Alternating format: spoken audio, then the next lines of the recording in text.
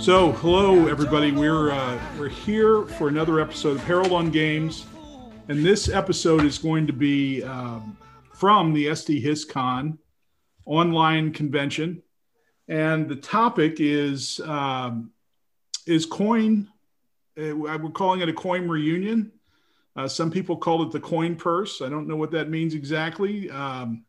But what we have is we have a handful of coin designers that are here or joining us. And we're going to talk about coin and their history with coin and their experience and the process. So I see Brian Train. And let's see, I see Morgan Guyon-Rattay. Hello.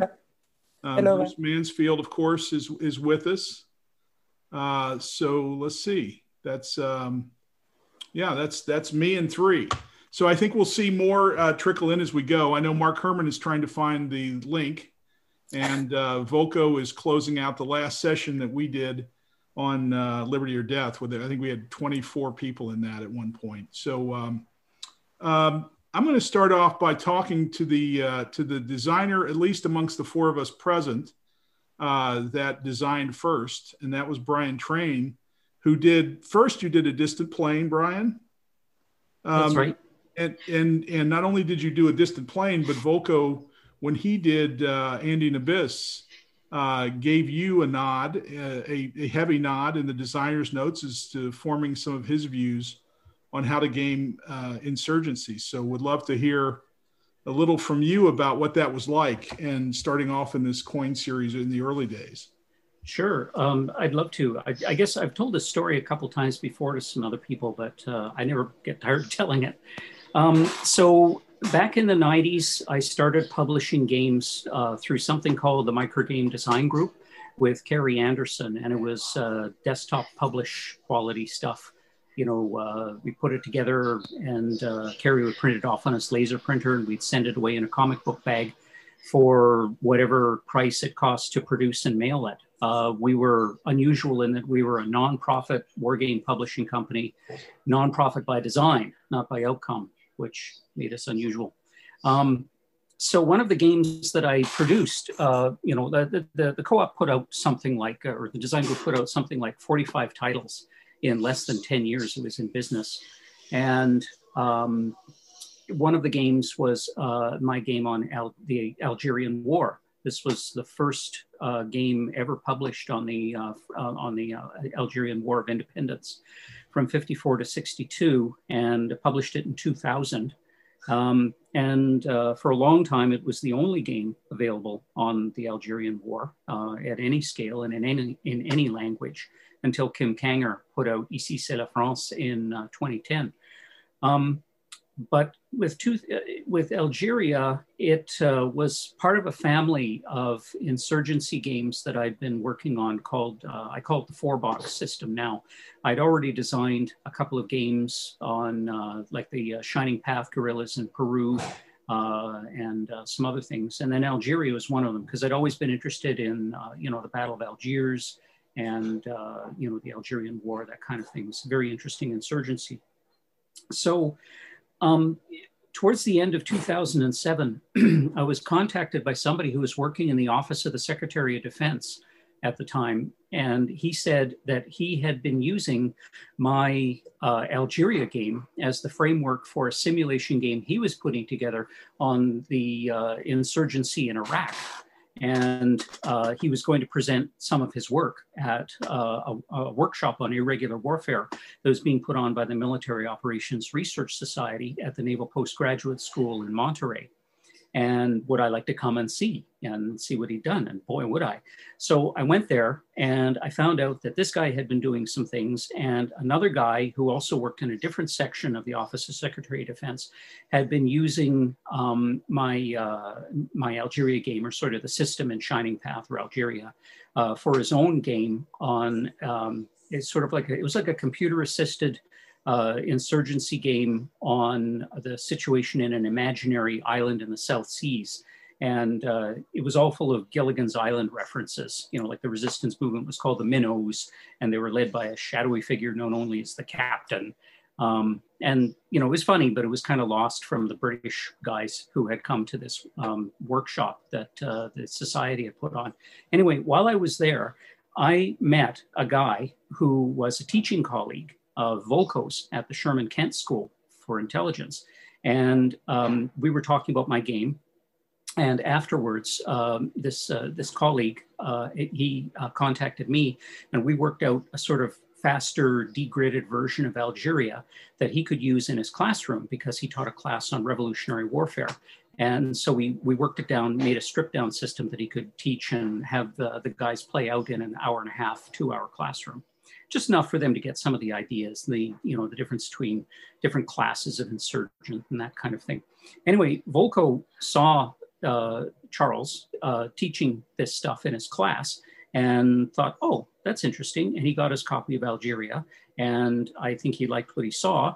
And yes, you're right, Harold. He name-checked me in the designer's notes as having contributed to the coin, some of the structure of the coin system, asymmetrical menus of action, differences between sort of like static fronts or paramilitary organizations, which are like bases. And then there's the idea of the guerrillas, which are like the more mobile, more effective parts. And I was actually in on some of the play testing for Ende and Abyss long before I actually met Volko. And this is in 2010. And Joel Toppin was doing Ende and Abyss and doing play tests on it. So I went to Consom World Expo that year, and I got roped into a play test of Ende and Abyss there.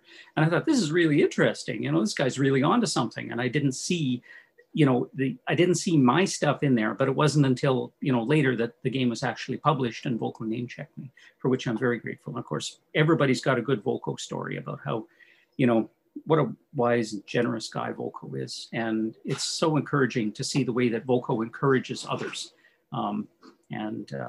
It's great. But anyway, that was the start. And after Ende and Abyss came out, Volko and I started to talk, and we got into the idea, well, maybe we should do something together. And, what do you want to do? Well, why don't we do Afghanistan? And so that's how A Distant Plain came to be. And we put that together very quickly, I think. I think it was only a little bit over a year from the time that we started to sit down and sketch out rules to the time that it was actually hitting people's tables in physical form.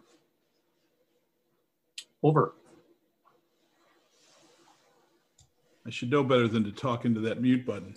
You should know better than to ask me to talk. That's true. Did it surprise you, the popularity of the game and the interest level?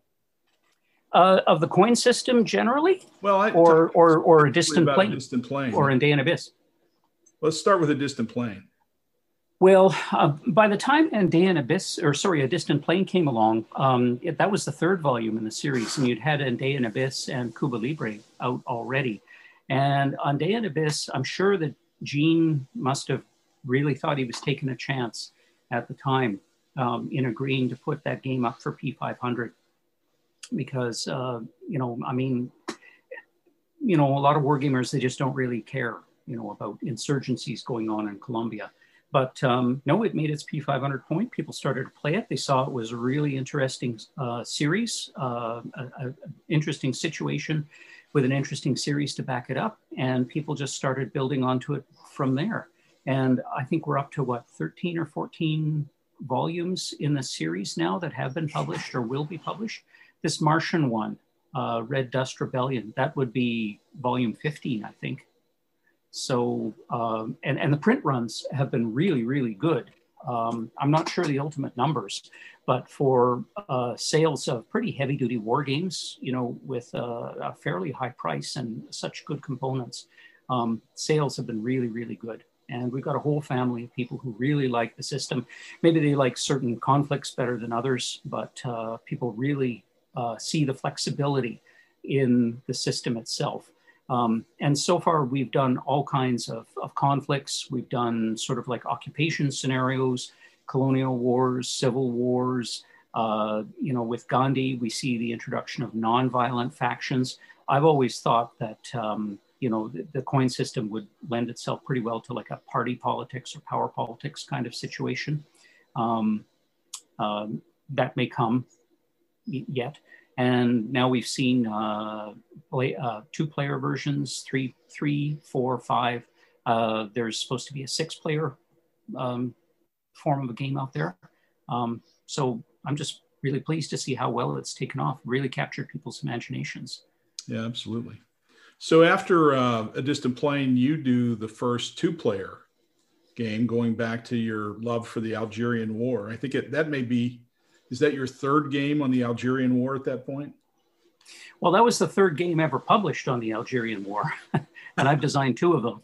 So there was like the initial one, the Algeria one. It's had a couple of editions, since then. And then there's Kim Kanger's game, which came in 2010. And then in 2017, Colonial Twilight came out. And the main challenge with that was, cracking the 2-body problem. And I think we did that, the developer and I did that really, Jordan and I did that really well. I'm very pleased at how it came out. Yeah, absolutely. No, Well, you must have thought something about it too, Harold, because you made that 2-player scenario for the Southern. Yes. In Liberty or Death with that. Did you actually use that sort of home plate? I used exactly what. Yeah, I stole it. I stole it directly from you, and I tried to beat you to publication, but I did. But if you name check, it's not really theft. I did give you credit, and it's a great innovation. You guys did a nice job, kind of working out how 2 players would make those decisions. What about so now now you're off to China. Yep. And that seems to be selling pretty well, not just pretty well, very well. Yeah, I don't think I've cracked 1,300 pre-orders yet, but it made its P500 point in a couple of days. Yeah. I think that's because there's a couple of hundred people who have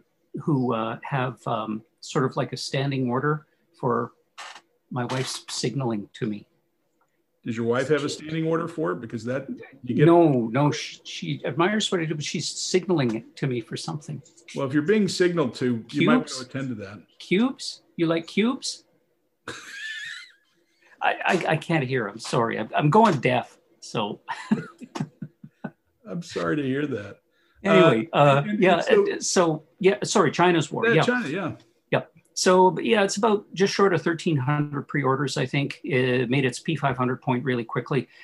I believe there are a couple of hundred people who kind of have a standing order with GMT, sort of, sign me up for anything coin, right. As soon as it hits P500, because right away it shoots up to like 200 pre-orders and then it takes off from there. Yeah, I've talked about the structure and, what makes China's war different. It's not super different from other games, but it's a different situation in that it's the first World War II period coin system game. And it's got, Andean Abyss had 3, thank you, hon. She says, I'm cute. All right, I'll take it. I'm not going to, as long as she thinks you're cute, I don't think it matters what the rest of us think, does it? That's true. That's true. So it's a little different in that Andean Abyss was a game where you had one government player and one counterinsurgent, 3 insurgent movements to fight against. And China's war is kind of the inverse of that because you have the only insurgent faction is the Chinese communists and the other 3 are counterinsurgents. But at the same time, you've got 3 Chinese factions that are ranged against a foreign invader, the Japanese.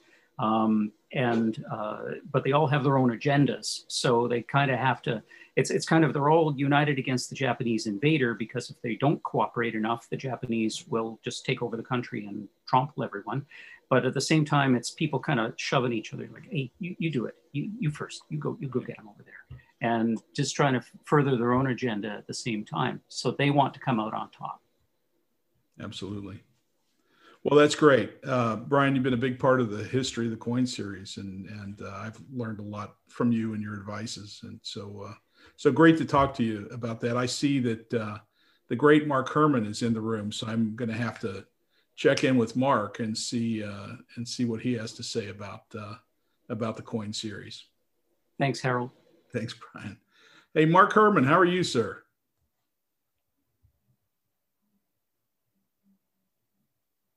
Mark, we're probably muted. Well, yeah, can't hear you, buddy.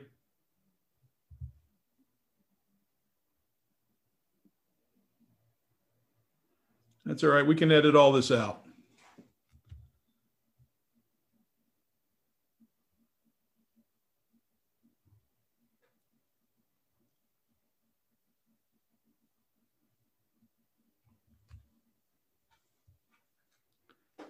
We can, if you can write it on a slip of paper and show it to me, I can.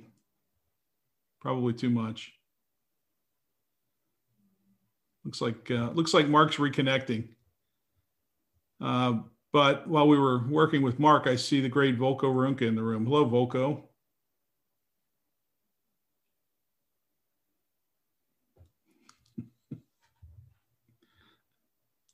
Can't hear you, buddy. You there? Am I muted now? Ah, excellent. Well done. I can hear you. How are you? I'm well. Long time no talk. Yeah, we just came off of a marathon session with a crew on how to play Liberty or Death. Very, very topical. There you go. But I just went through Brian Train, and we talked a little bit about, of course, his involvement in the Coin Series, and agreed that it was 2.5 games at this point. And also talked about his impact on your design when you first came up with the Coin Series, which is kind of a cool story. But would love to hear from you a little bit about context. You're coming off of, I guess, are you coming off of Wilderness War at this point? And Labyrinth? I was coming off of Labyrinth, which I had done essentially on commission from Gene. He had had a conversation with me at Expo 2009, I think it was, and he had said, well, if you could do an intelligent game about the global conflict with jihadism, I think I could sell that, but you have to give a solitaire option so that if you don't want to play the terrorists, you can still play solitaire as the US. So that was what became Labyrinth. And so I did that for him, and then when that did okay, I was able to come back to him and say, well, I did that for you. Now I want to pick the topic, and I want to do Colombia. And he didn't really have a choice at that point. He had to accept it. Where did your desire to do this sort of game, and Colombia in particular, come from? I mean, what were your associations? Well, it was on a path from Labyrinth, because a premise of Labyrinth was that the war on terror was really a global counterinsurgency, that what Al-Qaeda and its ilk wanted was to change governance, and it was using terror and other means to do that, and insurgents do. And so one critique of Labyrinth was that it's hard to capture something as multifaceted, as multifactional as a global war on terror with just 2 players. Now, there are rules in there that try to, abstract alliance politics and the fact that jihadism is many disparate groups, lots of local groups, international organizations with their own agendas and so forth. There are rules in there to try to cover that, but it's a pretty rough model with 2 players. And I thought, well, if it's the case that insurgency, as Kilcullen has written, is typically multifactional in nature, I can get a better fidelity by making it a multiplayer game. And I'd like to zero in and not just this very, 60,000 foot grand strategic global look of Labyrinth, but let me focus in on one country. And we had been using Brian's version of Brian's Algeria game in the classroom to teach analysts how to think about insurgency and counterinsurgency in a dynamic way. And so I had been involved in facilitating some of that, really liked that system. And so a number of my ideas already about how does insurgency and counterinsurgency work on the national level came from Brian's Algeria game.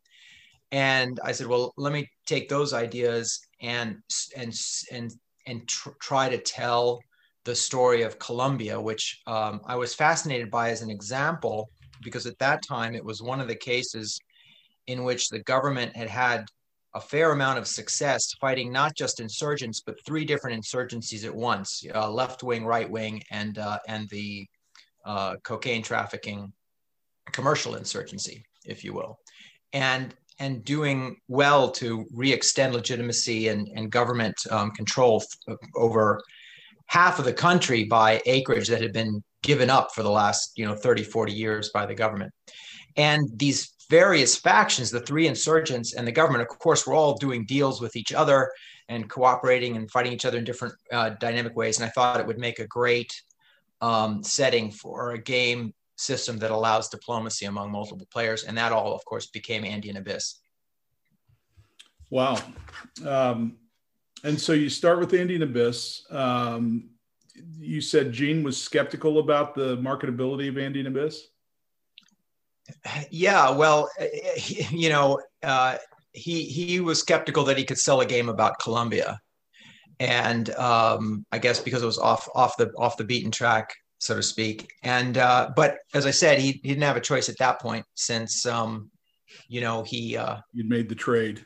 Yeah, we made the trade, and he got Labyrinth. And I did tell him to sweeten the deal two things. One was it's going to be a series, so Colombia will just be the starting point, and that's a plus for marketability and future sales.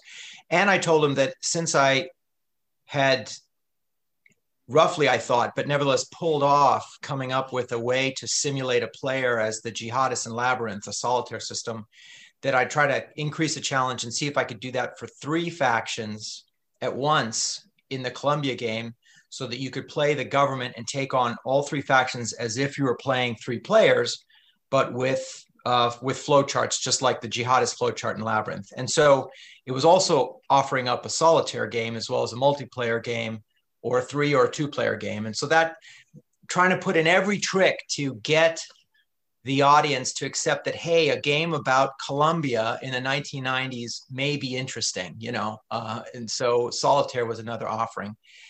And I remember we launched the P500, and it was pretty laggy, it didn't do too much on P500. And I said, well, I'm going to try to build a bandwagon here and get out there and market and tell people why this is such a cool story, and this game offers some interesting things. And I remember Gene got on Consum World, and he said, hey, we have this offering, Andean Abyss. It's from a pretty popular designer, Volko, and we're not getting a lot of orders. I'm just wondering, why aren't you pre-ordering Andean Abyss? And it just completely knocked the wheels off the wagon, because then we had at least 100 different people get on Consum World and to answer Gene's question and tell you why you should not pre-order Andean Abyss, which was mostly, as Gene had feared, because I'm just not interested in the topic. It's fair enough. I'm just not interested in Colombian insurgency and counterinsurgency. Although there was one individual who said, I'm very interested in Colombia. But since this is from the designer who did the conceptual mess that is Labyrinth, I already know I have nothing to learn about Colombia from his designs. So that was one person. So anyway, we went up from there. Just a lot of support and love from Consum World. Well, it's feedback. Yeah, no, it's data, right? It's data. Depends on how you use it. So one of my favorite parts of the Coin series and your zeal is that you think several moves ahead. So you had Andean Abyss, but then you'd also I think you thought it would be three games, and you had the next two. I intended 4 volumes. Yes. Latin America, Far East, Africa, Middle East. In the order I thought it would be Colombia, Angola, Bush War, the fall of Portuguese Angola, Marcos in the Philippines, and then Iraq. I wanted to do Long Hard Slog. I wanted to do Iraq 2003 to 2010. No. So I never got around to any of those. I did buy $300 worth of Angola books, if anybody is looking for building their Angola Portuguese counterinsurgency library. But Jeff Grossman stepped forward with Cuba Libre before any of that happened. And of course, we are now going to get Ken T's Philippines game. So yes, there's that. And maybe even Trevor Bender's take on Iraq, Syria. Yeah. Although by that time, of course, a very different Iraq, Syria story than what it was when I was thinking of doing it. I feel like you've stolen something from us, right? I mean, you're working on Blackbeard for God's sake. Well, he's an insurgent. Yeah, that's true. That's true. But not on the original list. No, I've wandered off. I was like butterfly. Oh. The other thing that's striking about the series is just all the different designers that are involved now, and all the great versions of, it's really extraordinary. And first timers like me, and others, but also, the great Mark Herman is another designer that's involved in this. How in the world does that happen? Oh, you're asking me? Who else would I'll ask Mark in a minute, but I'll ask you first. Yeah, I mean, you have to ask them. I mean, how it happened with Jeff, and he can tell us, but is he got in touch with me with an idea, and the idea was we can do Andean Abyss. It will fit the Cuban Revolution, of course, with some changes, but it's a good basis for telling the story of the Cuban Revolution, which was a story that he knew and interested him. And his idea was we would do it, if I recall, we would do it in C3I. And we would just have corners instead of wood pieces, but we could kind of quickly offer it. And we took that idea to Gene. He's like, oh no, we're going to do this full scale. We're going to do this as volume 2, and we're going to, with everything, because it's going to be, it's going to be great. And I guess Andean Abyss by that time had made the threshold so that, we knew it would be reality. And I mean, it went from there. It's from people having ideas and stepping forward. Now I wanted to do a game I did pitch Brian to do the third volume. And I said, Brian, you got to come work with a company that's going to give you wooden pieces and great mounted, but all that stuff. Right. And if you come do a game with me, you can pick what war. And he said, well, we got to do the holy grail of insurgency, counterinsurgency, and that's Afghanistan. And that's how we got to Distant Plain, and so on. Right. Yeah, Fire in the Lake was that was Gene doing matchmaking, I think. Well, Mark can fill in that, but I think that was Gene saying, we need Mark to finally do his Vietnam game, and Volko, you're the one who can pester him until he does it, something like that. Yeah, that's great. It's kind of wargamermatch.com. That's Gene. Yeah, that's great. That's awesome. And early on developers, I know Joel Topham was involved. I see Mike Berticelli here with us. He was of course developer for a number of titles, including Liberty or Death.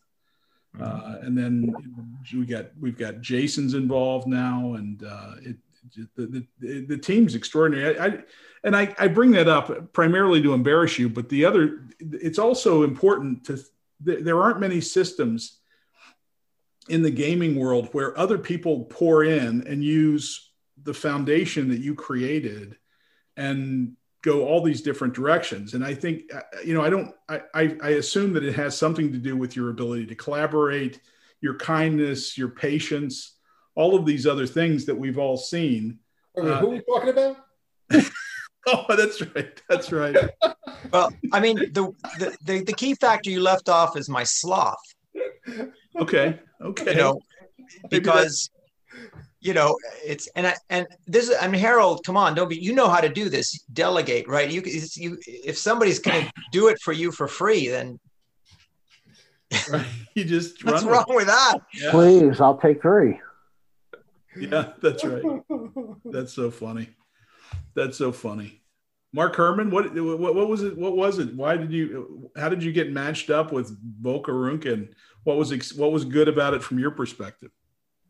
Well, I think, and he can correct me if I'm wrong, when I was doing Empire of the Sun, weren't you like one of the early play testers of Empire of the Sun, Volko? I seem to recall that, but maybe I'm wrong. I think you sent me a set, a beautiful hand-done set, and I played it, but I don't know that I contributed much feedback to you, I'm afraid to say. Well, it was everything you told me to do. I just ignored. That was what I did. Yeah. I think I told you something like, this just the way you're doing Pearl Harbor, it's just going to wreck the whole game and it's not going to work or something like that. But it didn't change anything. So what happened was Gene has been, you got to remember something, just like you, Harold, I had and many people on this thing, I had a real full-time job. It was, and Gene wanted to do this Vietnam game. And I believe a year before Andy and Abyss came out, we were talking about this Vietnam game, and they were, the one that got published is, met all those original design. I had notes. We had, it was all basically there. And then Andy and Abyss came, and then I kind of like, I had a ridiculous number of people working for me. I was just working stupid hours, and I couldn't get much done in that regard. And then like a year later, Gene went after me again and said, hey, you should take a look at this Andy and Abyss game and talk to Volko again. So at that point, I guess my life had calmed down a little bit. I called Volko, and so anytime I want to see if Volko is serious about doing a game together, I say, make the map. So he still owns me a map for the one we've been talking about, Volko. I haven't forgotten. But he did the Vietnam map. And then once he did that, I said, okay. So then I started, cranking out the event cards. And I, cranked that. There's a lot of event cards in that game.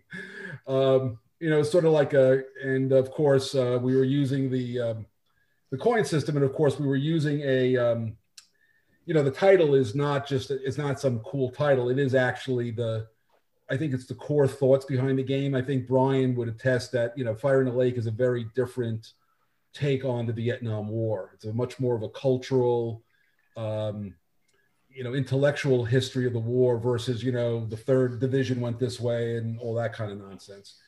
And so the big thing there was, we were trying to get across this notion that there was really 3 Vietnams, and there was basically the NDA and the VC were not, in fact, aligned throughout the war the way that people say. And by the way, there's starting to be books coming out now because, now that we're getting further away from it, you're starting to see the memoirs of the VC guys get in. I have about 3 or 4 of them. John Prodis and I have talked, he's an old friend of mine. We've talked, he's a real expert on Vietnam, and we've had this conversation. So we had a different take on the war. And, I think it's been good. And of course, I don't know if Jason Carr is on here. There's so many names up here.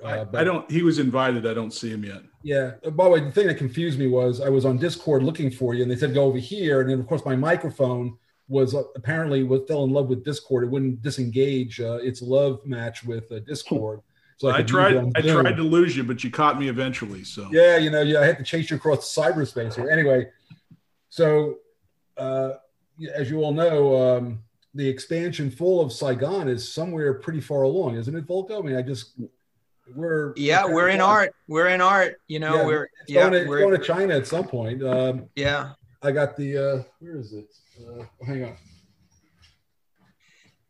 Yeah, just while he's getting that, what he said is right. So originally, I got to go to Mark's house near the Potomac. You recognize this? Oh, look at that, Brian. Hey, Brian, look, baby. Yeah, go ahead, Volko. Yeah. So, and it was basically, we're going to work together on the Vietnam game. And this was before, Andy and Abyss wasn't published yet. Anyway, it was definitely in work. And we talked about, it was going to be maybe a block game, but it would have some area movement. And the vision was that you laid out for me is we were going to give the play, as hasn't been done in other games, hadn't been done, to the internal Vietnamese aspects of it. And this idea that you can have internal players following their agendas, but the external players come in to the conflict, right? To the domestic, to the internal war, and they start to mutate the conflict into something else that those who invited them in didn't initially intend. So you have this, South Vietnamese, Annam and Cochin and all that stuff going on. And now you've got the Northerners and the whole communist bloc and the United States in the war. And you wanted to capture all that in a game. And I think it was sometime after that, we realized, oh yeah, well, we could do that with the building block being the model that was in Andean Abyss. And as you were describing all that concept to me in your basement there, you said, like in the book Fire in the Lake. And I said, okay, well then let's call the game that. It's true. And by the way, I've had somebody who actually, speaks and reads Chinese. The symbol that's on the symbol of Fire in the Lake is fire on the water is the symbol it's two, hieroglyphs that come together. Fire in the water is revolution. It's right. This gigantic opposites of fire and water. Which is also obviously the title of the book. And so Fall of Saigon is going to finish the story up, as it were. And Fall of Saigon, actually the 2-player version, and again, right from the very beginning, Brian, we were going to use the Colonial Twilight 2-player. That thing works perfectly. So we used that from day one. In fact, even before the game, I said I'm going to use that. The horseshoe. The horseshoe, is that what you guys call it? I mean, that's what I call it. So these are their actual counters, by the way. There's a track for but you can see the counters, not many counters. And the 2-player part worked pretty much out of the box. I mean, that was never a problem. That's just the North versus the South.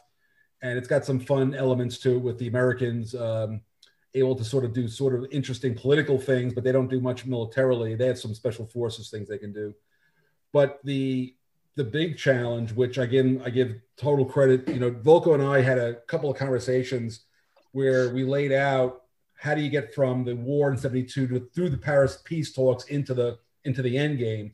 And that transition of the Paris peace talks, we got it basically right, but the balancing of it was just a nightmare. And I think I tested it at various WBCs. It was working pretty well, but Jason really got a good team together and they really beat it up a lot. So the final number, I mean, it was the same system, but the number crunching to get it to create the right incentives numerically took a lot of work on Jason's part, but it's done now. And it was always and of course this brings in armor. We've got armor this time. Armor played a much bigger role. And I had it was a variant of the armor cavalry rule, but it works pretty well, I think. And so it should be pretty interesting. So you get some new wooden pieces to play with, the armor pieces that can do some cool things. And then with that Paris peace talks mechanic, you can link up the whole thing. So you can start in 1964 and fight the whole war, just looking ahead to having the good position at the peace talks and then wrap it up to the fall of Saigon if you're, crazy. How do we designate armor in wooden pieces? Is it a different shape or color? Yeah, it's like a shape. triangle. It's a different shape. It's like a wedge looking piece. It's not unlike isn't it like the cavalry piece you used in the Nevsky? It's no, it's actually distinct from it's kind of like if you took the foot pieces in Nevsky, but you gave them a pointy end at one end. It almost looks like it's almost like it's supposed to suggest an M113. Yeah, but it's basically it's just a little arrow. I mean, it's a pointy arrow, but you'll figure it out. It looks different than the other pieces. I'll tell you a real story. When I first got to work in Washington, my boss had some friend over in sort of the classified films division of some part of the Army. And I remember one of the first, we used to have Friday night movie night, in a skiff. And I remember seeing these films from Vietnam of this period after the United States had pulled out, where they were using these, anti-tank guided missiles from Cobra helicopters to knock out tanks on the highlands, because what had happened was the South Vietnamese troops had run away. They actually abandoned their tanks and their M113s and their M48s on the highlands. And the United States didn't want the NVA capturing them. So they would send these Marine helicopters in with these long range anti-tank missiles, and they would blow up the tanks. They're empty. There's nobody got killed in the film because they're just blowing up empty tanks, but they destroyed them so that they couldn't be captured. So that's in the game also a little bit. I remember that film. It just was one of those things. That's great. So, Mark, do you have any funny stories about Volko? I kind of feel like if we're going to have a Coin reunion, we need to. I didn't come here. I tell you the funniest. Consider it a roast. So I don't have a server mute button like on Discord. No, you don't. You though. I think one of the funniest things Volko and I have been friends for quite a while now. But if you want to see a good time, when Fire in the Lake was, we were already kind of like in art by then for sure. We were pretty far along in art, and he and I shot a how to play Fire in the Lake video. Remember that at my house? And it was, I don't know what it was, but he was in a rare mood. So the video is him beating on me while I'm trying to film and run this stupid thing with him. And I actually enjoyed the hell out of that. So I don't really have any particularly good stories about Volko. That's been a popular video too. It's been great. Was it popular? I didn't know. I didn't really check. But I think that my best story about Volko is that he's incredibly fortunate he married Jill, actually, because pretty much he's a worthless human being without her. So I want to say that I went on to say that Jill is really the best part of Volko. Is that okay, Volko? That didn't hurt, did that? I've said that before, and we all do. We also know she has a better computer than Volko does. I will tell you though, the fact that Volko dragged her across the entire Hadrian's Wall. I was looking at the little postings he had. It was just rather amusing, actually. Oh, anyway, I don't have much else to say. I've been talking for hours today on the Empire of the Sun demo, and what do we have tomorrow? I'm going to do some more at Versailles. Yeah, we got some more talking to do tomorrow with John Butterfield, Mark. So I hope you can. Yeah, I got that. Is that going to be a Zoom call also like this one? Yeah, well, it'll be. You faked me out. I went to Discord and then I'm going to show you I'm going to show you another software for that one. Oh, good. And it's the easiest one yet. So you can't wait. But thanks, Mark, and Volko. Hang with us if you want to. But I want to get some questions. I want to say one thing. I apologize, but it is 10 o'clock here. And go get some sleep. The baby's sleeping. I'm going to bed. So, old man signing out, guys. It's been good to see you. Right. See you, Mark. I'm going to hang, but I'm just going to step to get some Provender and be right back. Yeah, very good. Very good. Well, in the meantime, Morgan, if you're there, would love to hear about your experience with Pendragon, which was unique in a number of ways, including Volko was the developer on Pendragon. Is that right? Right. Yes, absolutely. Yeah. No, we've got. Well, I can't tell whatever I want if Volko is not in the room, right? Yes, that's right. I'm afraid I don't have many crunchy stories. But yes, indeed, Volko was the developer, and it didn't start that way. I mean, originally, obviously, I came to know Volko through Falling Sky. And because when GMT announced Falling Sky, which was then Gallic War, I believe, I was extremely interested by the theme, and I was already hooked to the Coin series. And I mean, I've said it before, I have a huge debt of gratitude to Brian because it's because of Distant Plain that I got hooked to the Coin series. And so I started offering basically, whatever capacity I can help with Falling Sky, I'm ready to do it. But at the same time, I had been sort of toying with some concepts of my own and a completely different type of conflict where I thought the Coin engine would be actually a very good fit. And but I was thinking it was way too distant from the other games to actually be in consideration. And Falling Sky told me that maybe it could.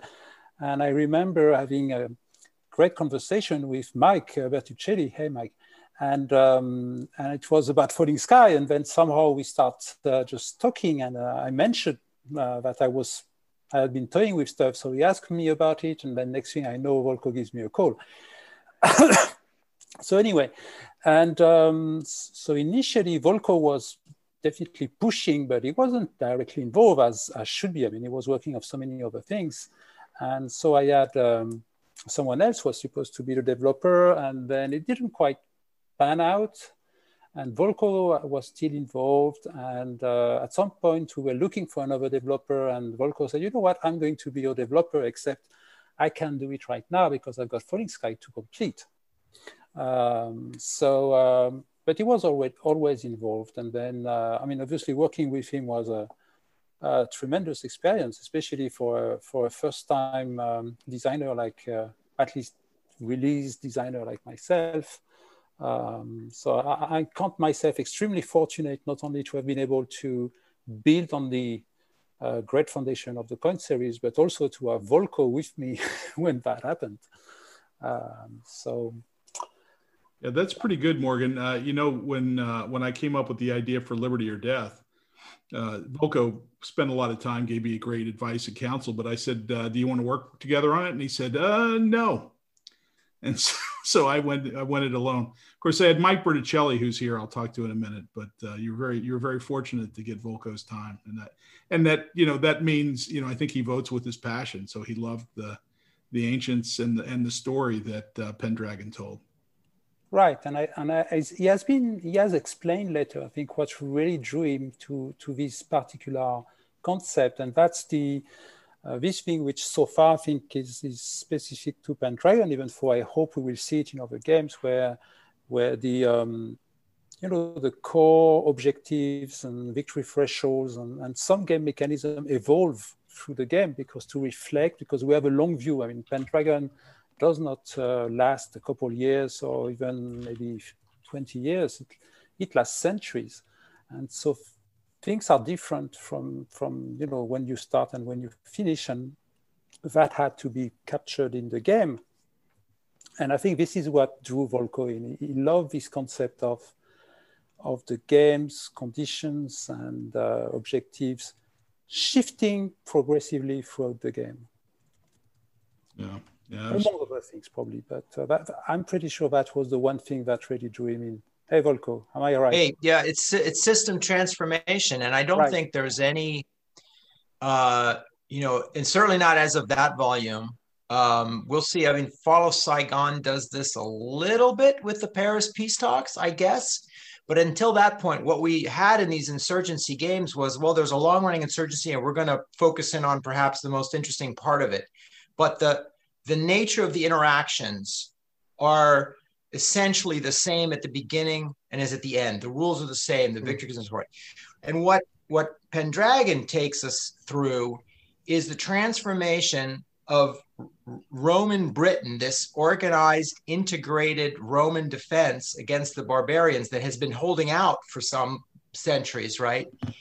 At the time that it starts to break apart and transform the island into what becomes a constellation of Dark Ages kingdoms, right? And you start at one and you end at the other. And that's something that's so special to see is system transformation.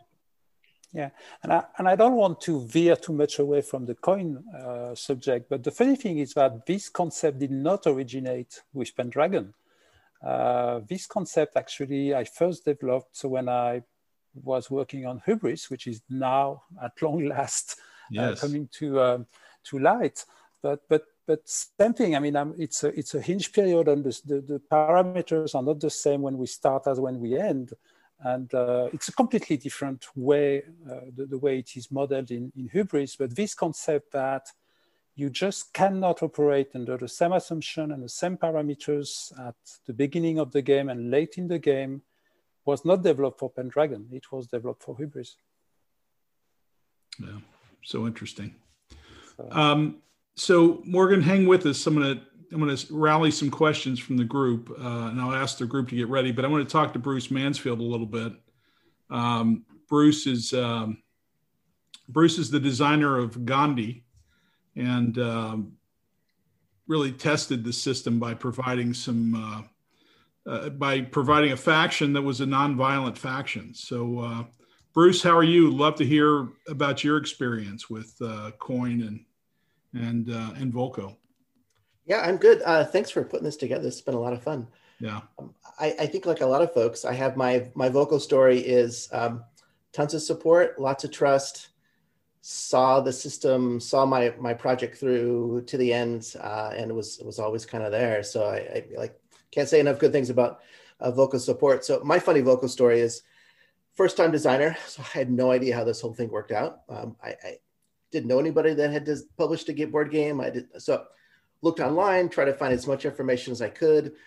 Somewhere I read an interview that Volko had given where he said basically like, yo, people come to me all the time with coin ideas.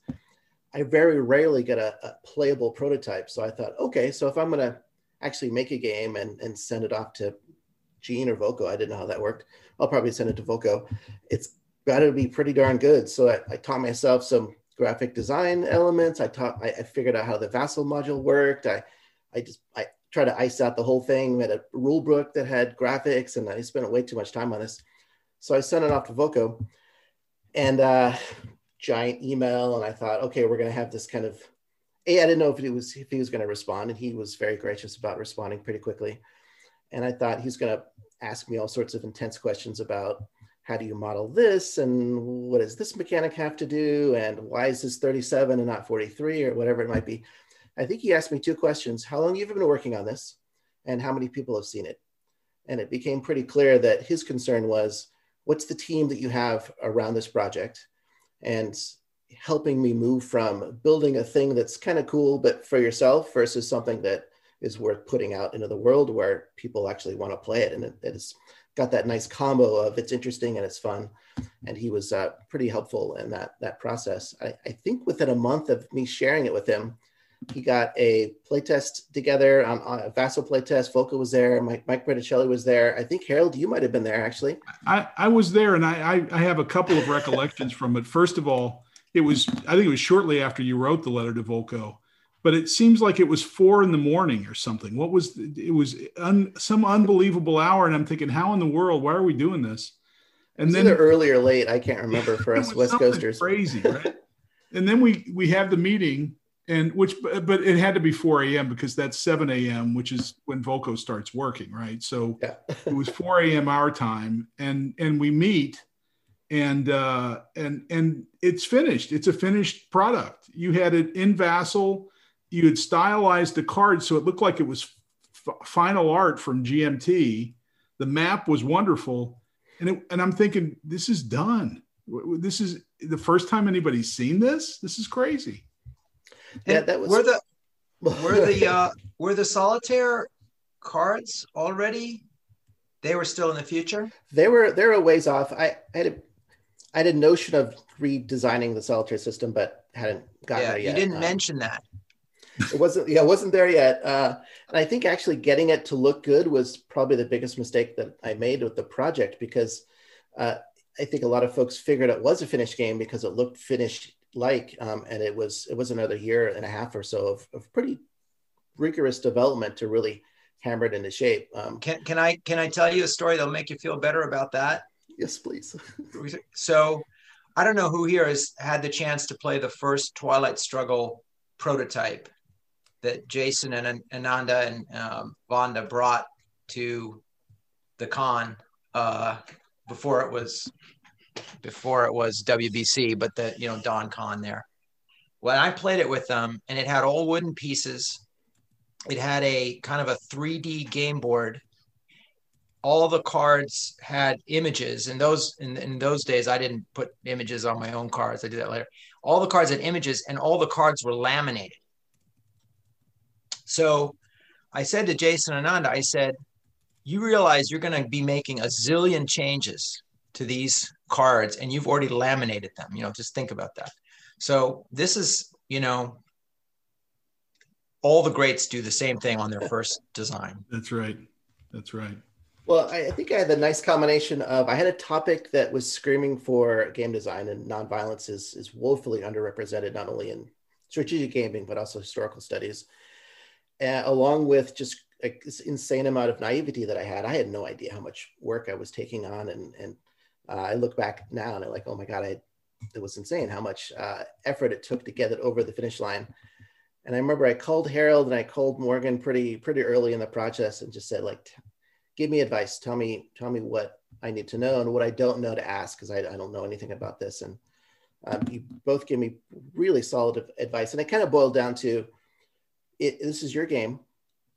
So don't settle for anything less than what you want the game to say, but be really clear on what that story is. And once you've figured out what that story is, get rid of everything that doesn't support that narrative. If it's merely cool, you gotta chuck it. And we got rid of so much cool stuff, but you're right, it didn't help the flow. And Jason and Scott and I, we spent a lot of time working on Gandhi to try to make it quick and accessible and to be easy to read and to flow smoothly. And we did a lot of work to cut stuff out of it because we didn't want the bulk that was in there. Now, in my non-gaming world, I'm a high school history teacher. So my entire profession is trying to get teenagers to pay attention to things that I think matter, but they couldn't care less because like they're 15 and your brain doesn't work when you're 15. So we brought a lot of that design element into the game process so that when we did jump into the solitaire system, and again, I remember asking you, Harold, is like, what do you think about doing something different than flowcharts? And you basically said, yeah, go for it. People are going to be upset about that, but give it a shot. And we ended up doing a different system. Our core design philosophy for the card-based bot that became Arjuna is now Chung for Vietnam and Tay Son for Fall of Saigon, was to keep it usable, keep it accessible, and keep it simple. And I think we hit most of those design goals through it. Yeah. So my recollection is Gene came up with the name Gandhi. Yep. What was your original name? I wanted to call it Hind Swaraj. Maybe overestimating the extent to which the American market would be comfortable with Hindi. And Gandhi. And Gene was like, no, call it Gandhi. And he's right. It was, that's what Gene does. Do you know what the original name was of Andean Abyss? Mm-mm. Do you know, Harold? No idea. No. I originally wanted to call it FARC. And I asked my friends, my friends, and one said, I don't want to play a game called FARC. I said, oh, okay, come up with something else. Yeah. I had something similar with Pendragon. And that was a long story. Yeah. Yeah. The original title I wanted for Colonial Twilight was Denouement, which I thought worked on several levels, both in English and French. But, you got to have a game title in English. Sometimes German you can use, but, Sicherschnitt. Yeah, but, Algerischen Abhängigkeitskrieg or something like that. It's too, it wouldn't fit on the box. Yeah. So wasn't it going to be Black Sun or something like that? What happened to that? I remember us having a discussion about that, Volko. I like Denouement just because of its idea of conclusions and things like that. And we did talk about Black Sun because there was an Algerian poet. He was like a contemporary or protege of Albert Camus. And he wrote a poem about that. Oh, maybe I'm confusing that with another one, which was like the sun under arms, or the armed sun, or something like that. Something like that, yeah. And yeah. So anyway, just some poetic allusions and these kinds of things. But no, in the end, we went with Colonial Twilight, which was the title of a very good article by John Prados about the Algerian War that appeared in Campaign magazine way back in 1973. I don't know if Mark is here to note that. Anyway, it's a good title. It's in English. Jean Senac. Yes, that's right. Some E-bomb has just said Jean Senac, and it's right. So Brian, so when Colonial Twilight eventually gets a French version, are you going to call it Denouement? Well, that's an interesting question, because I don't know if many people know this, but there are French versions of some of the coin system games coming out. Falling Sky is the first, of course, I've heard, because everyone loves Asterix. I don't know if they have other titles planned. What do you know, Morgan? I know that there is an agreement between, so Asynchron is doing the French versions, who's been working with Phalanx on some other games. So they've got 2 games which they have contracted with GMT. I'm not entirely sure how much I can say, but I can say there are 2 which are agreed. which are two very heavy coin games, let's put it that way, including one which is very dear to me. But I know they are planning to have all coin games, Frenchified, I don't know, at some point. I am very curious as to how Colonial Twilight, whether it's titled Denouement or not, is going to do in France. It'll either be really popular or I'll probably never be allowed to set foot on French soil. From what I can say, it has definitely set foot on French soil. It's being played, no question. Yeah, I've never had a bad reaction, from a French player. But usually players just, if they have anything to say to me, it's usually positive, which is great. Yeah. But and the good thing is that the localization of Falling Sky, they redid all the art for the event cards with a French artist, and I really like, because I actually helped with basically proofing and not proofing, but helping with basically turning to French Falling Sky. Merci. Which is the second time I get involved a little bit in this good game, and I love the artwork. And so actually, this guy is going to do the artwork for Hubris. Oh, that's great. Yeah, that's great. So we've got a room full of people here that I'm sure have some questions. I would love it if you have a question, if you could raise your hand in the participants section. That might be the best way for us to do that. And then I can call on individuals one at a time. And there are a number of ways to do that. You can let me know if you have a question. You can type it in the chat. You can hit yes or no on the participants menu or anything, and that will tell me that you have a question, or any other appropriate means rather than us kind of speaking out of order. Does anybody have any questions they want to ask of Volko or any of the coin designers? Anyone? There we go. John Carter. What? The floor. One of the things I think is extraordinary about the coin system is how flexible it is at reflecting themes from ancient eras through to modern times, and still with the same very tight engine and set of rules. What I'm interested in from a designer point of view is, to what extent have you felt constrained by the system and been tempted to change the core mechanics, to break them, to bend them, to allow you to have a more thematic experience set in a particular period in history, or did you not? John, are you interested in someone in particular, or is it for the group? No. Any one of you. Well, I would say that Pendragon may still be the one coin game which strays the farthest away from the common core. But it's not like, some changes were needed. I think they were mostly introduced from the get-go, at least 90% of them. So when I presented the very first prototype to Volko back in, when was that? September 2014? In a hotel lobby, I recall. Exactly, on a tiny table, and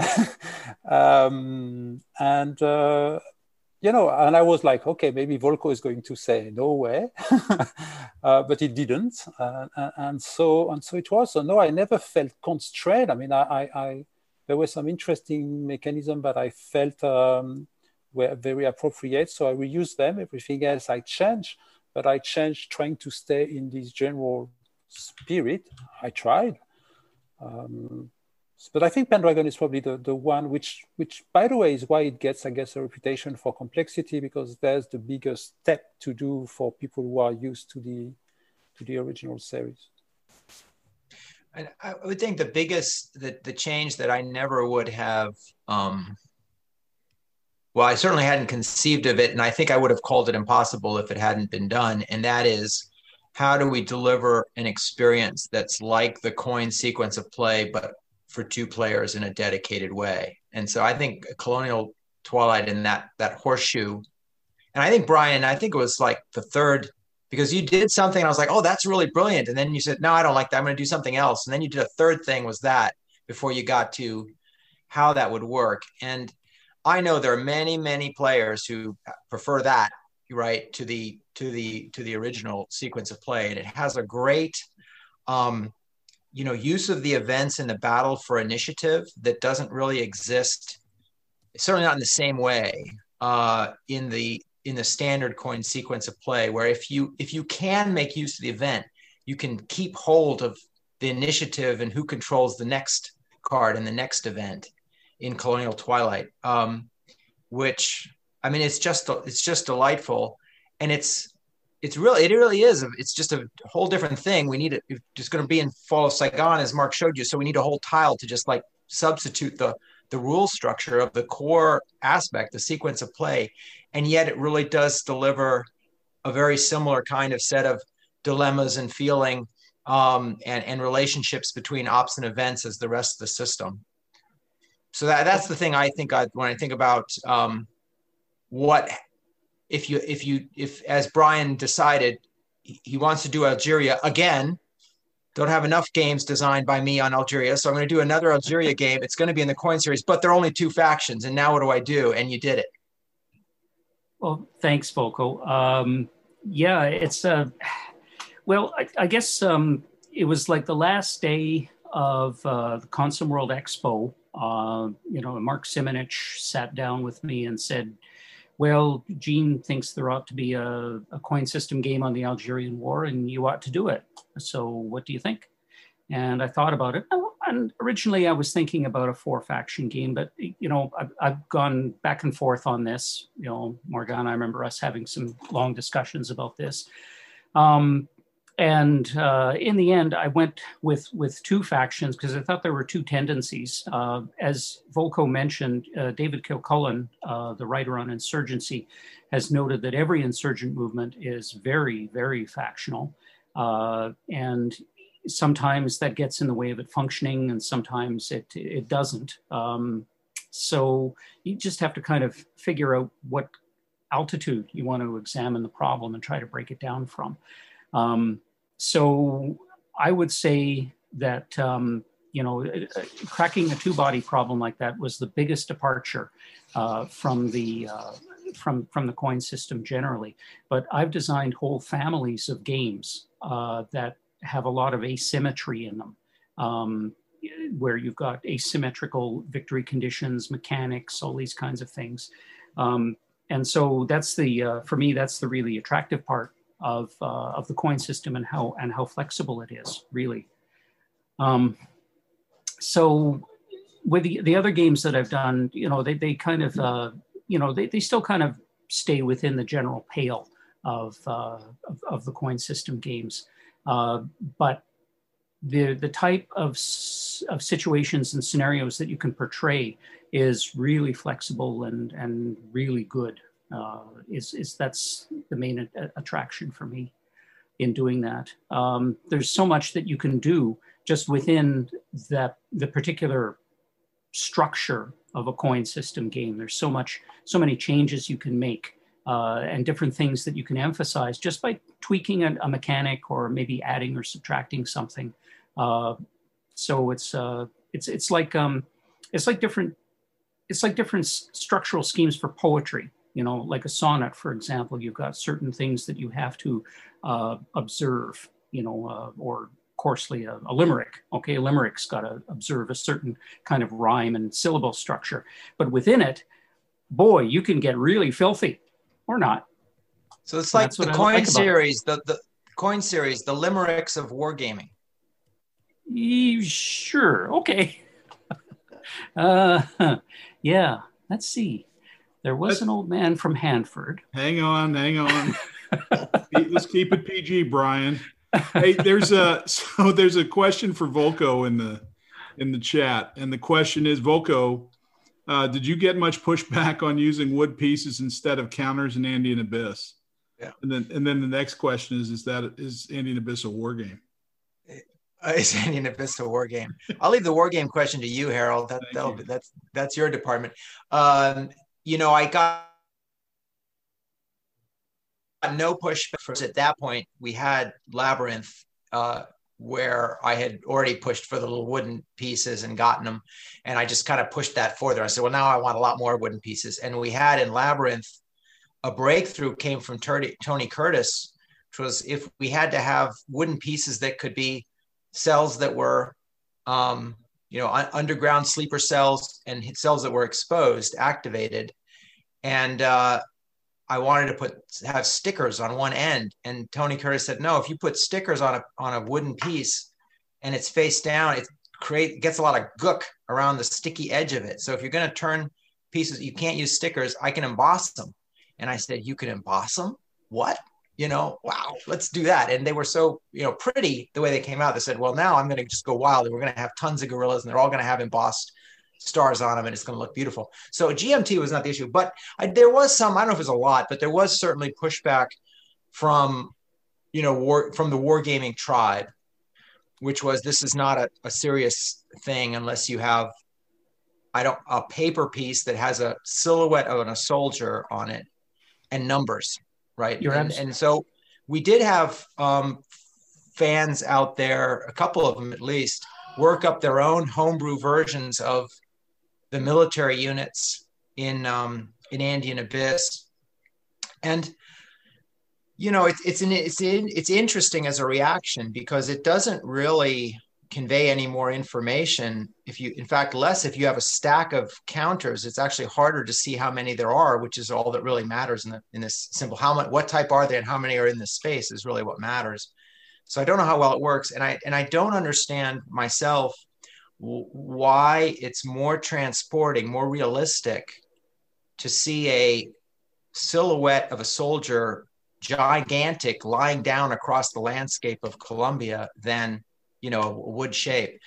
And I've gotten a bit of the same reaction with Nevsky, by the way, which similarly uses different shapes and colors to be the different types of troops. And so to the degree to which we actually in the box put little counters that have, the symbology and, some silhouettes and the numbers and so forth. I don't know how many people use them, but we put them in there in case you prefer it. But again, to me, if I'm imagining a formation of troops on the field and I'm looking at it from a distance, like I'm in the sky looking down on this battlefield, it's not going to look like the silhouette of a single soldier lying down on the field. I mean, there's something in in our wargaming consciousness from having played the games we've played that look the way they do that transports us, but it's not inherent, I think, to the form. And so the hope is that with something like the Coin series or with Nevsky, traditional wargamers like us can get over that and say, well, even though it has colored little wooden cubes, it can still be a serious model of warfare. And also then that look might attract players from the world of Euros or whatever who say, well, if I can play other games with colorful wooden cubes to determine area control and so forth, I can play a game set in Afghanistan too, and there's no reason to be afraid of that. You're absolutely right, Volko. I have seen, I don't know how many sour comments from real war gamers about how they couldn't take a distant plane seriously because it didn't have little cardboard chips with stray numbers and markings on them. I mean, you could get rid of the wooden pieces and just draw your own counters and flip them around.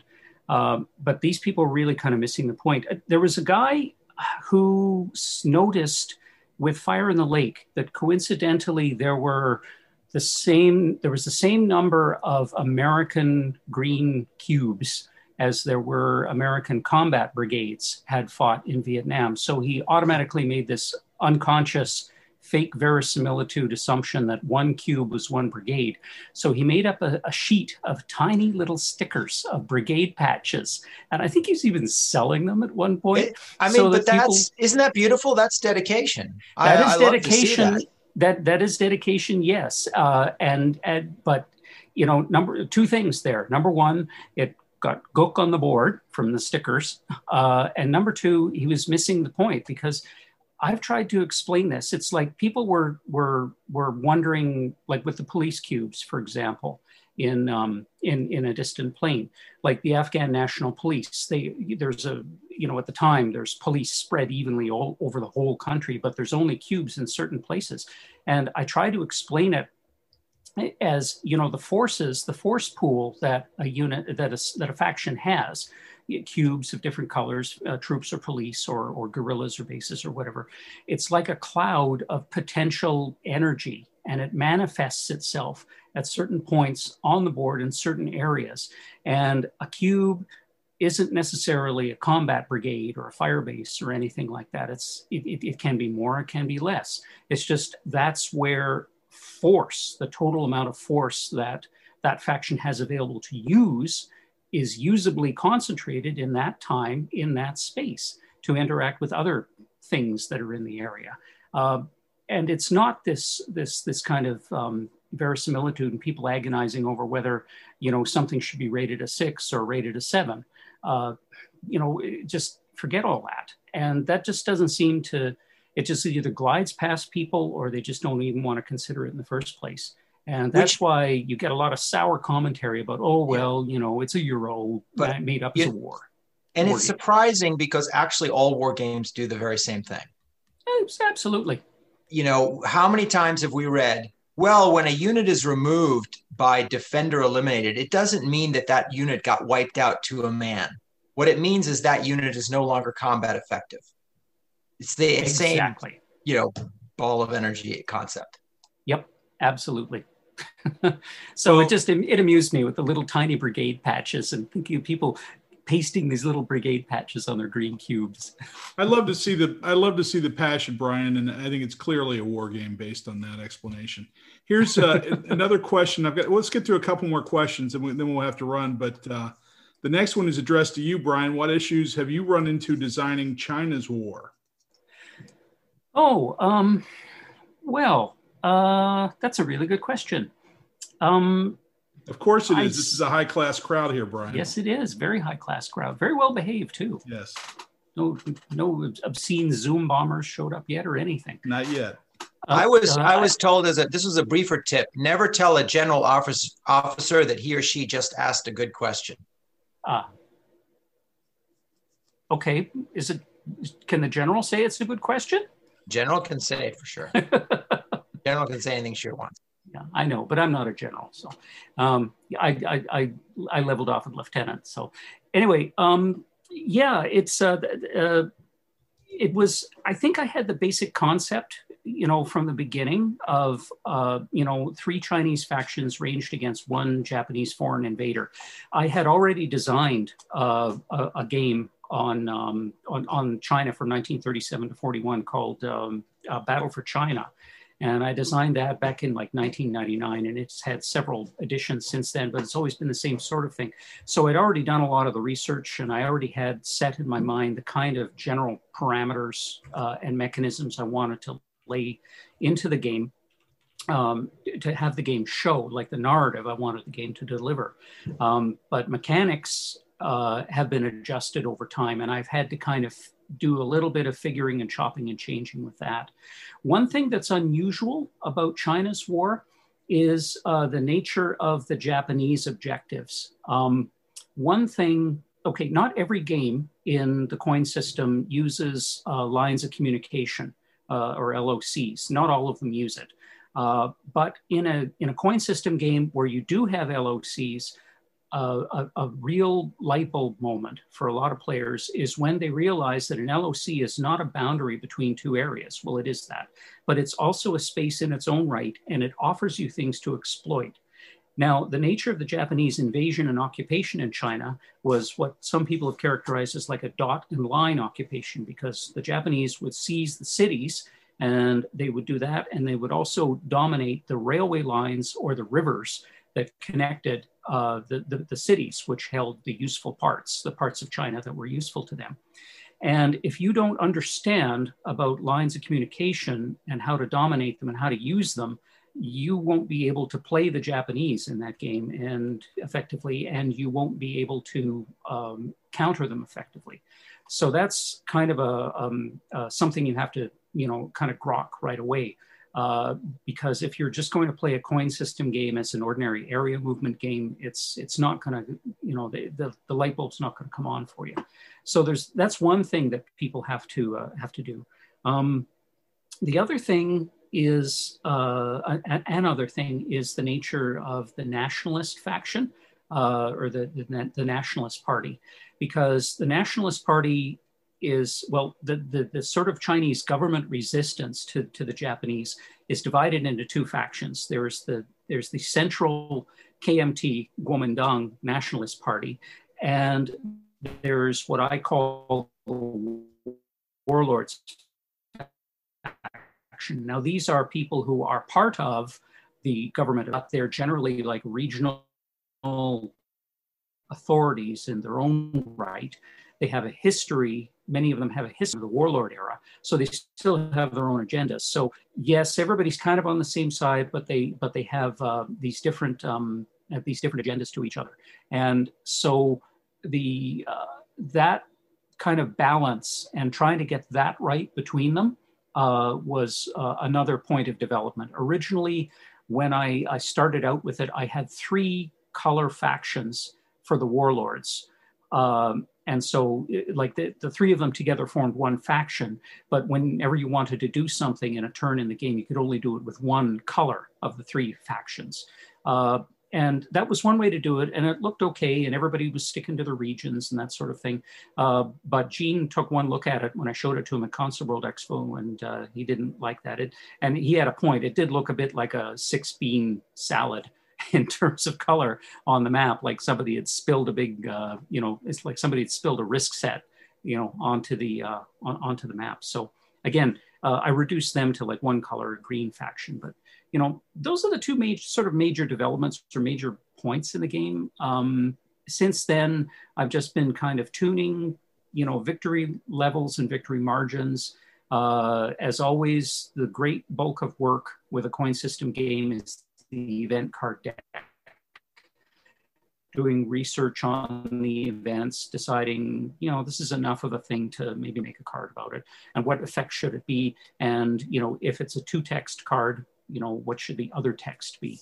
And that is always a part that you have to grind through, and that can be a difficult part in development as well. And to make that counter event plausible. There's another question here, if I may. Let me jump ahead absolutely. to you, and not just the flip side of the other. Let me jump to one more, Brian. We've got Saverio asked, speaking of breakthroughs, does anyone care to describe any breakthroughs or breakthrough moments in the development of the games? Did anybody have any breakthrough moments that they would like to? I can think of, there certainly were. There's one I think of from Andean Abyss going back to way early. So, and that's on the victory conditions. And I originally had that it would depend for the guerrilla factions, the AUC and the FARC, a lot on how many guerrillas they had deployed. And the AUC had to have, more within a certain margin of the FARC. They're trying to defeat the FARC militarily. And so you ended up with all these guerrillas spread on your map, like a spilled risk set, of course. And every time you're assessing victory, you're crowning up all these little guerrillas, which is a big pain in the ass. And to avoid that pain and delay, I converted that from counting guerrillas to counting bases, because there weren't that many bases.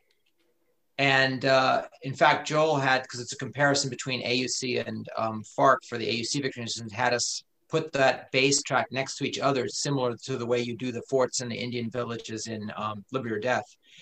But it was just that going from, it's just such a pain to count so many damn guerrilla pieces. It's much easier to count bases. And actually that makes sense. If you think about bases as infrastructure, it makes sense for that to be a victory condition for the guerrilla faction and a long-running insurgency that led to very many coin series victory condition have to do with how many of those bases, forts in Liberty or Death are like bases, right? How many of those bases do you have compared to how many does your enemy have? That came out of it just being tedious to count guerrillas. I'd say my breakthrough would be visualizing home plate. Just the visual graphic aid for that 2-player structure for Colonial Twilight. I was just staring at the ceiling, in the middle of the night, very early morning, just the way middle-aged men do, and just thinking about it, and just kind of warping the idea from a flowchart into a graphic representation of sort of the states that the flowchart could be in. And that's how it came about. And sometimes you just get a visual flash of something, and you can show it in an effective and simple way. I think that was a breakthrough moment. Absolutely. Bruce, Morgan, Mike Berticelli, any breakthroughs? Yeah, for Gandhi, we spent a long time trying to figure out how we're going to get the non-violent factions to feel like a third faction type in the modern coin system. And we didn't just want to reskin a revolutionary faction and call it non-violent. And I think we had 2 breakthroughs, one of which was having, and I think Gandhi might be unique in this case, of having control based solely on active pieces, so that activists and guerrillas that are underground are effectively subsumed within the massive populations of India. And we wanted to find a way to model how the British were able to exercise political and civil control with very, very few forces in India. And in fact, relied for the bulk of their, thanks, Brian, for the bulk of their manpower on Indians to work with the Europeans of the British there as part of the government forces. We call them sepoys in the game.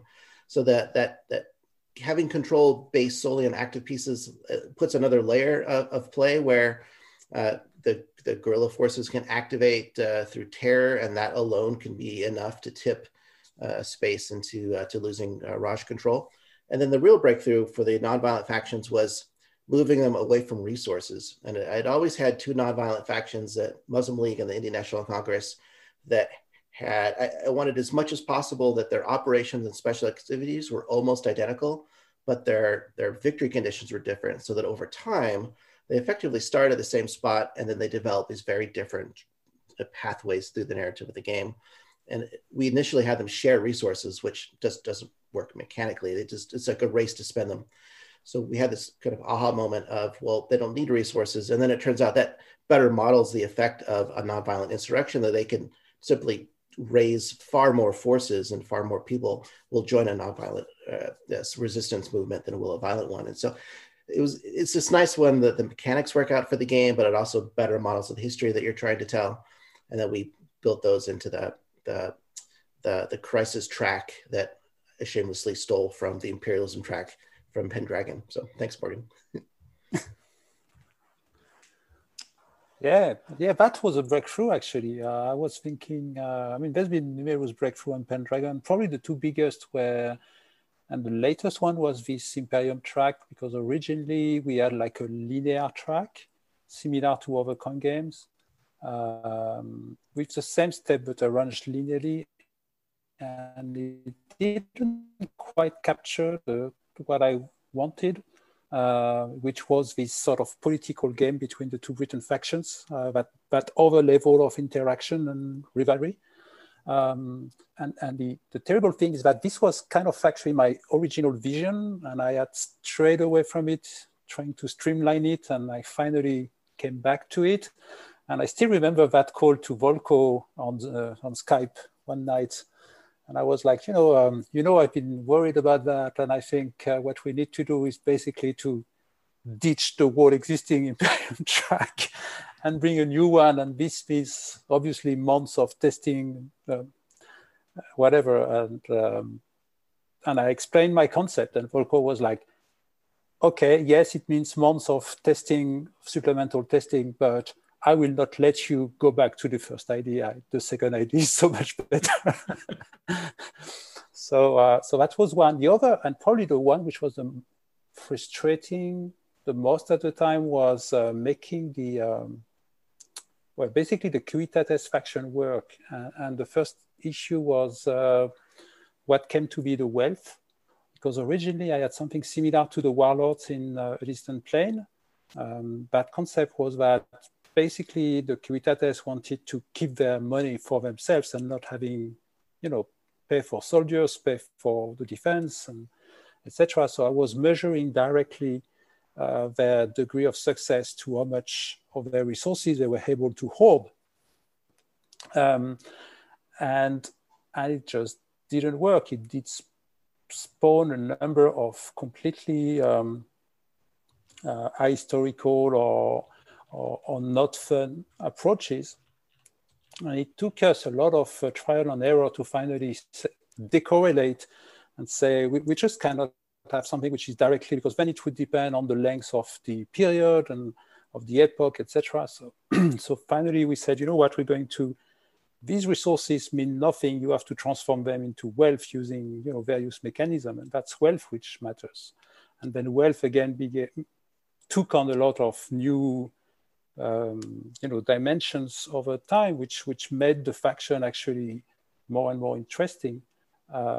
Because for a long time, I mean, the Civitates were, they had a big target painted on them, and it was really try to roll with the times and try to keep something from it, and it wasn't necessarily a lot of fun. So so making the Civitates interesting was a challenge, but I think we managed to do it.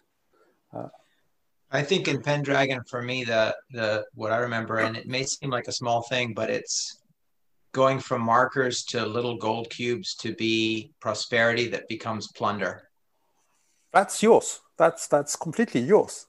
Well, yeah. I don't think it's completely mine. Well, but I think that was one I remember from development, and I don't know. It doesn't exist in any other game in the series. Yeah, the way I recall it, originally I had these markers with different values, and you would put the markers basically on top of the stacks of raiders.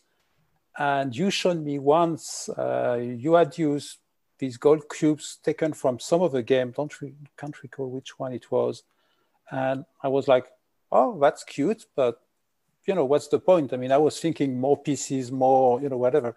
And he said, "No, but the really neat thing is you can stack them on the raiders." And we already have that. I think we already had at the time that rule that you could not have more plunder that you had raiders. And so it's visual. You can directly see and associate that. And I was like, "Oh, yeah, great." And then it sort of but then you had that we're going to array them as the prosperity value of the region. Yeah, that was a haha moment, and it was a purely mathematical. I saw that there was a mathematical relationship between the prosperity and the plunder, and I had to tweak something a tiny bit, but then we could represent the two with the same pieces. Instead of two different sets of markers that didn't go well, we had the same thing, these little gold cubes that look like gold, that look like, prosperity, being carried off by the raiders. As you take it from the province, you put it on the raider, and the arithmetic is done. You're right.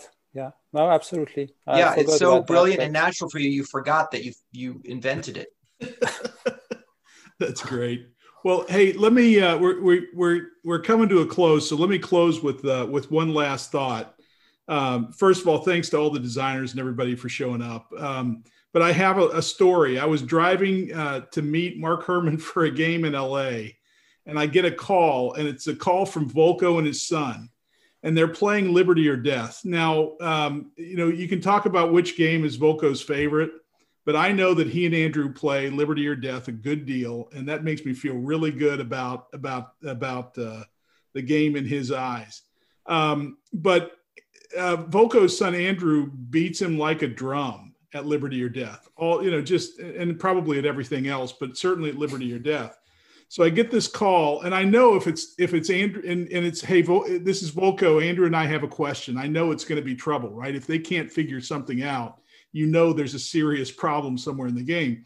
So they had found some obscure situation, right? I'm not going to outline it because I don't want to hear anybody else complain about it. It's a very obscure situation that you would never think would happen. And Andrew said, hey, so Harold, if I do this, do I get this? And I said, well, the rules don't address that, frankly. So I would say yes, but frankly, we need to, you can make a house rule about it. And Volko immediately says, well, I would say no, and we're going to make that a house rule. And I said, Volko, that's not fair. Can we at least vote? And he said, no, it's my house, my rule. So he implements the rule against poor Andrew. But it was. I still lost. It was. This was a great opportunity. I love chatting with you all and sharing this, and I hope we can do it again sometime. And of course, to the Coin Father Volko, thank you for all you do for all of us. Much appreciated. And that's it. So we'll be back soon with another Harold on Games.